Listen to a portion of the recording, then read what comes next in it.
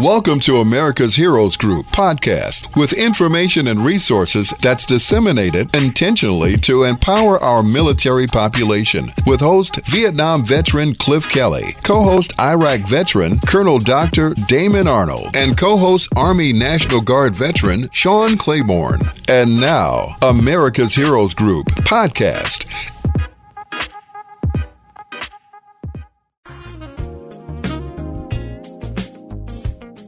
Welcome back to America's Heroes Group. With our roundtable called We Are Globally Connected with Kaiser Health News. Saturday, February 25th, 2023. February is Black History and American Heart Month. Our host is Cliff Kelly. I'm Sean Claiborne, the co-host. Our executive producer is Glenda Smith, and our digital media producer is Ivan Ortega of Scouts Honor Productions. And we have our panelist with us, Cara Anthony. She's a Kaiser Health News Midwest correspondent and a multimedia reporter. Prior to KHN, in 2018, she was nominated for an Emmy for her 6-part Belleville News Democrat series titled Then I Knew. That work was about racism in America. And her most recent work, an article for Kaiser Health News, it's titled When Gun Violence Ends Young Lives. These Men Prepare the Graves. Thanks for being with us, Cara. Hi, thanks for having me. I appreciate your time. So are you a parent? I just want to ask that first. Oh, definitely. I have a beautiful 6-year-old daughter. Her name is Lily Rose, and she is the love of my life, so for sure. So they say there's a saying, I'm not sure if it's true or not. I don't know if I read it someplace, in a book or something, but they say a mother or father's first true love is their newborn baby. That's the first true love. Yes. That is so true. I fell in love with Lily just right away, and, you know, obviously through my reporting journey have met so many parents, but it's a tough time that we're living in, and it's a really tough time to, raise a child in America because we worry about them. You know, so much goes on. So tell me about Babyland. Yeah, so Babyland is one part of a cemetery not too far from where I grew up. It's in a little town called Millside, Illinois, about 30 miles outside of St. Louis, Missouri, where a number of young children and infants are buried. Many of those children are stillborn, infants who died of SIDS, other tragedies like fire and car accidents. But during my reporting journey, I followed a young 3-year-old girl who ended up there because she was a victim of gun violence. Mm. And so I got to know when I went to her funeral that day, I asked the caretakers, as they like to be called, their grave diggers, hey, can I write a story about you? And they said, what would you want to do that for? But a year later, we did just that, and here I am today talking to you about it. So of all the dangers for children, and according to your article, what is the number one cause of death for children in this country? It's gun violence, and that's surprising for a lot of folks because, again, people might think of car accidents or other diseases, things like cancer that children deal with, all the time. But gun violence in this country takes the lives of more children than anything else. Wow.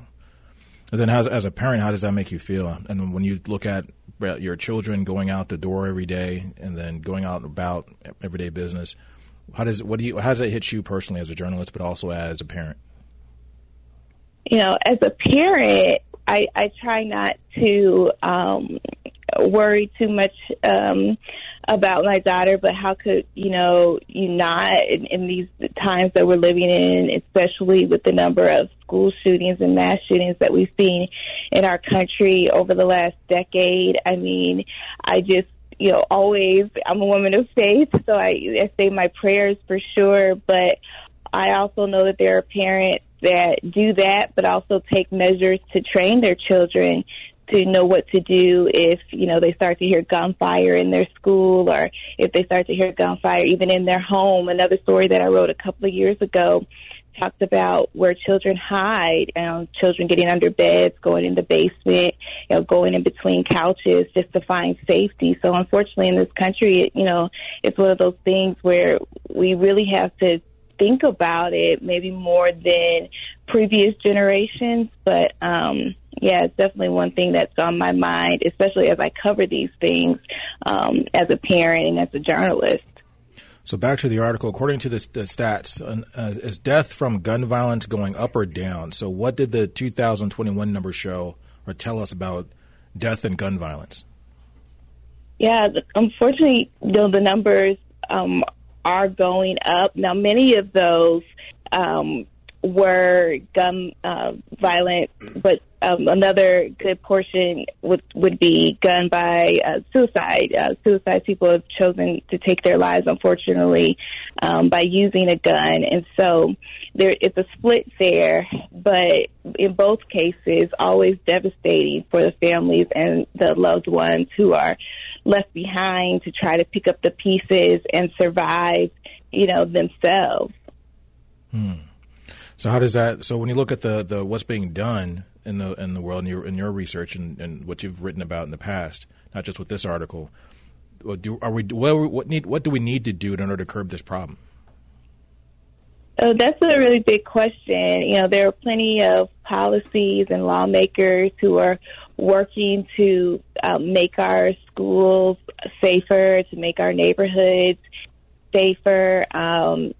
People are also on the ground trying to have conversations with, young people, starting conversations early about gun safety, things like that. There are a number of gun prevention programs. I know Chicago has, a long list. The same goes for downstate where I am in Southern Illinois and then across the river in St. Louis. I think those conversations really, start at home, and we go from there for now. Mm-hmm. And in your article, you write about two men, Johnny Hare and William Bell Jr. Tell us about those two guys and what they do. Wow. Yeah, Johnny Hare, he was one of the first people that I had a real conversation with just the day that I went out to the young girl's funeral who died of gun violence. And, I remember earlier in our conversation today, he said, I said, I would like to write a story about you. And he said, what would you want to do that for? And I said, well, your work is really important. And so we took some time. It wasn't anything that was a rush job. He's been doing this for years, and I really took a lot of time to observe him, but he is just so caring. He really cares about each family that chooses, Babyland or Sunset Gardens is the main, the name of the main cemetery. He cares for each one, and I think care is the key word, because during the reporting process, I asked him, I said, Mr. Johnny, that's what I started to call him. I said, what should I, call you? Gravedigger, is that correct? And he's like, it's not wrong, but I really see myself as a caretaker. And that really stuck with me. He's not just, digging graves, digging holes. He's really caring for, each family and, unfortunately, the child that is there, in front of him, whether it be a lot or just a few. He does it with so much care. So that was one of my biggest takeaways about how tender their hearts are. Even after 43 years, both William Bell Sr. and Mr. Johnny Hare, they've been doing this for 43 years, which is just incredible. Digging ditches is not easy either. Yeah, it's incredibly hard work. It's physically, taxing. You could imagine, they have their, backhoes, the equipment. But unfortunately, too, one thing that we learned was that the graves in Babyland, because they're small, they often have to dig by hand. And so there's just some physical labor there that they put themselves through, but it's so worth it for them because they're so serious about their job, and they want people to come out and, feel as though that their loved ones have been taken care of. And then William Bell Jr., he had a brush with bullets, too, himself. Tell us about that in the article. Yeah, on New Year's Eve, he was at a gas station in East St. Louis, and unfortunately, shots were fired, and he thought, maybe it was just like, New Year's Eve, you often hear gunfire. That's a tradition that a lot of people have, but he struck himself and hit by a bullet. He survived that, but in the interview process, one thing that he said, he said, I could have been the one that my coworkers had to bury, and I would have been overtime for them because they've been so busy. COVID, obviously changed things for them. The numbers went up. They noticed that. That was another big takeaway during my reporting process, is that they recognize trends and they see that something might not be right based on the number of bodies that were coming into, or that come into the cemetery. So when gun numbers are up and they start seeing a number of young people coming in, they get a sense like something's not right here. Same thing for, example would be COVID. They get a sense like, they collect data in their own way. I think it's the line that I put in the story.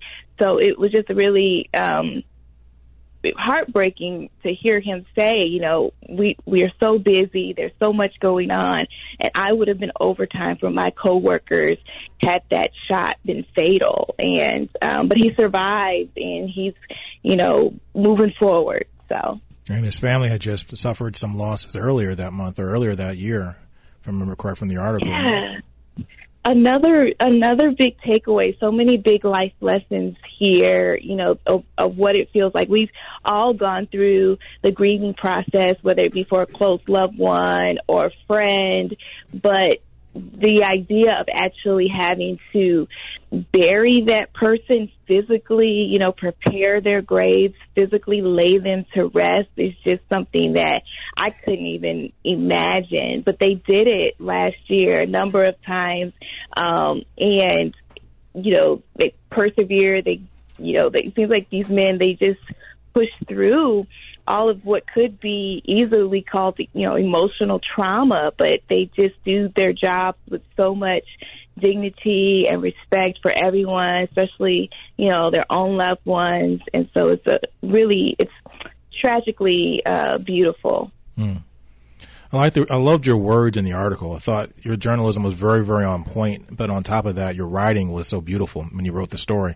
I love it when I can read something and there's a nice marriage between the facts and the journalistic part of everything, but then on top of that, it's done in an artistic way that's not over the top or too flowery or too emotional or where it gets a little bit hokey. You did a perfect job, I think, in that article. After coming through that experience of seeing something like this, which is really something that's left, for a lot of people, it's going to be left field, because no one thinks about child cemeteries. Nobody thinks about, children dying. Even if you're going through a serious situation, you never think about or want to meditate on the idea of children suffering or babies suffering. How does that affected you and change your perspective on the world and change your perspective on fact finding and even in your work? I mean, it definitely makes me, just on a personal level, cherish each day, cherish the people that are around me and those who also took the time to read, because it's easy to look the other way and say, I don't want to look at that. I don't want to see that. That's too hard. It's too much. But I think there are so many life lessons that I learned, and especially I think the biggest one, and it maybe isn't in the article, but it's an interesting fact that I like to share with people anytime we have a discussion about it, is that the caretakers at the cemetery, while in the same way it takes 9 months essentially for a baby to be born, they tend to the baby land graves and graves in general for at least 9 to 12 months before it's marked as done. And that really taught me that grief is a process. It's not just an overnight thing. It's for a second, let's back for a second. What do you mean by when it's done? So they tend to the plot for 9 months after. Right. For 9 months they take care of it. So they'll, obviously they have to plant the grass. The first step is digging, but then after that, they have to plant the grass. Take care of it, make sure that it's settling properly, and will be smooth and appear as the rest of the graves are in the cemetery. And then after that, it takes time to also, they don't just put a headstone out there right away. The ground has to be settled, so that is put into place. And, again, all of this this process, you know, for that grass to grow and to be mowed and it to look, you know, like everything else in the cemetery, it takes about 9 to 12 months. And wow. So that care and that attention to detail, not just for the, you know, graves and Babyland, but for throughout the cemetery, it just really taught me, you know, grief is a process. It's not just an overnight thing, that it's okay to take your time. And sometimes in that process, you laugh a little bit. There are definitely moments in the interview where Johnny and I especially, we laughed, you know, and I kind of felt bad. I'm like, man, we're at a cemetery, you know, we're having this moment of laughter. But it also taught me that there are many emotions that you can feel, you know, in doing that work and also in the process of, you know, losing a loved one. You might remember a happy moment and laugh. And then other moments, something might be really hard. And, you know, you cry. So lots of lessons learned here. What would you think is the most powerful thing you learned from the two gentlemen? I just think that there's something very powerful about being consistent, being steady, and taking pride in what you do. That if you do your job, you know, eventually, you know, people will take notice and they'll see that, you know, they didn't come to me and say, hey, Kara, will you write an article because we have 43 years of service and we think that's, you know, a really great thing. No, I just observe them and, you know, taking this time and care. And so I think that's one of my biggest takeaways. It's just like, do your work, do your job, take pride in it, and people will notice, and that there's no job that is bigger than someone else's in this world. Everything that we do, it really matters. So I think that. Okay, sorry, my 6-year-old just popped in on me, but yeah, I think that's the main thing. Yeah, she's so, yeah, there she is. But I just think that's really important. It's like their job matters. What they do, it should not be overlooked. And so that's one of the biggest lessons that I definitely learned. So with that, you also have a lot of things to be recognized for in your career. You've had a great career as a journalist. You're very talented. Nominated for an Emmy in 2018. When you were nominated, how did that make you feel then, and what was your initial response?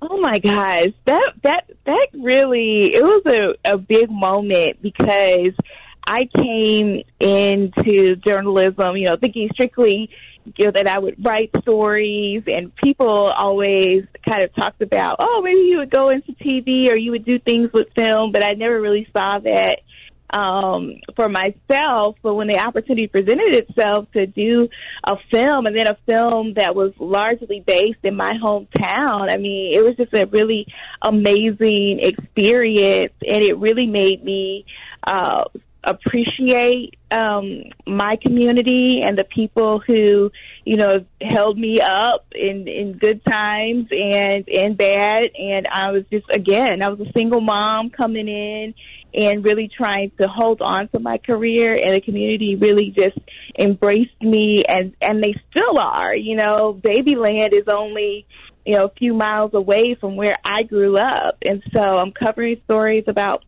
my hometown that really matter. That moment really was just so special because I shared it not only with my family but with the entire community.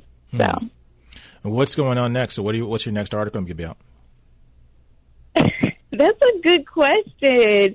I've been working on, so Babyland was a part of a series that was largely based on this idea of communal mourning, meaning, you know, we don't just grieve alone in a bubble, that oftentimes, especially when we lose a child, a community grieves, and we all feel that pain, and that there are people that show up. You know, back in the day for me, when I was a little youngster, it was the mothers of the church would show up and show out and, you know, cover families, but the faces, you know, are changing. A lot of those women, unfortunately, they've passed and gone on. And so I think so the next story, I could possibly write something else along those lines of what communal grief looks like and how beautiful it is, even though it can be around tragedy.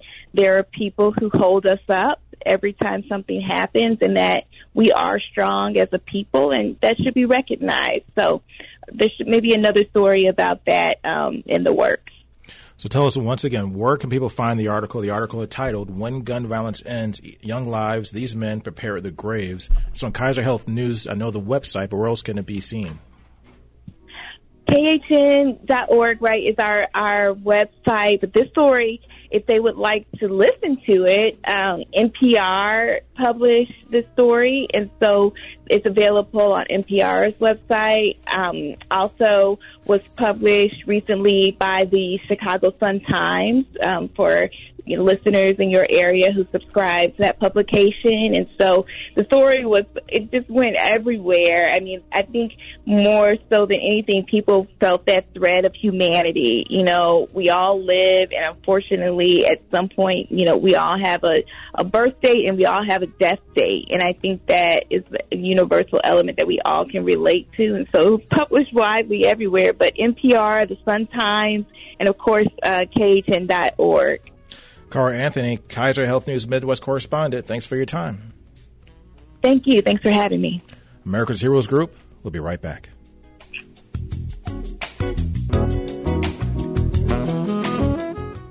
Thank you for listening to America's Heroes Group podcast. Don't forget to subscribe so you won't miss an episode. And for more details, visit americashg.org.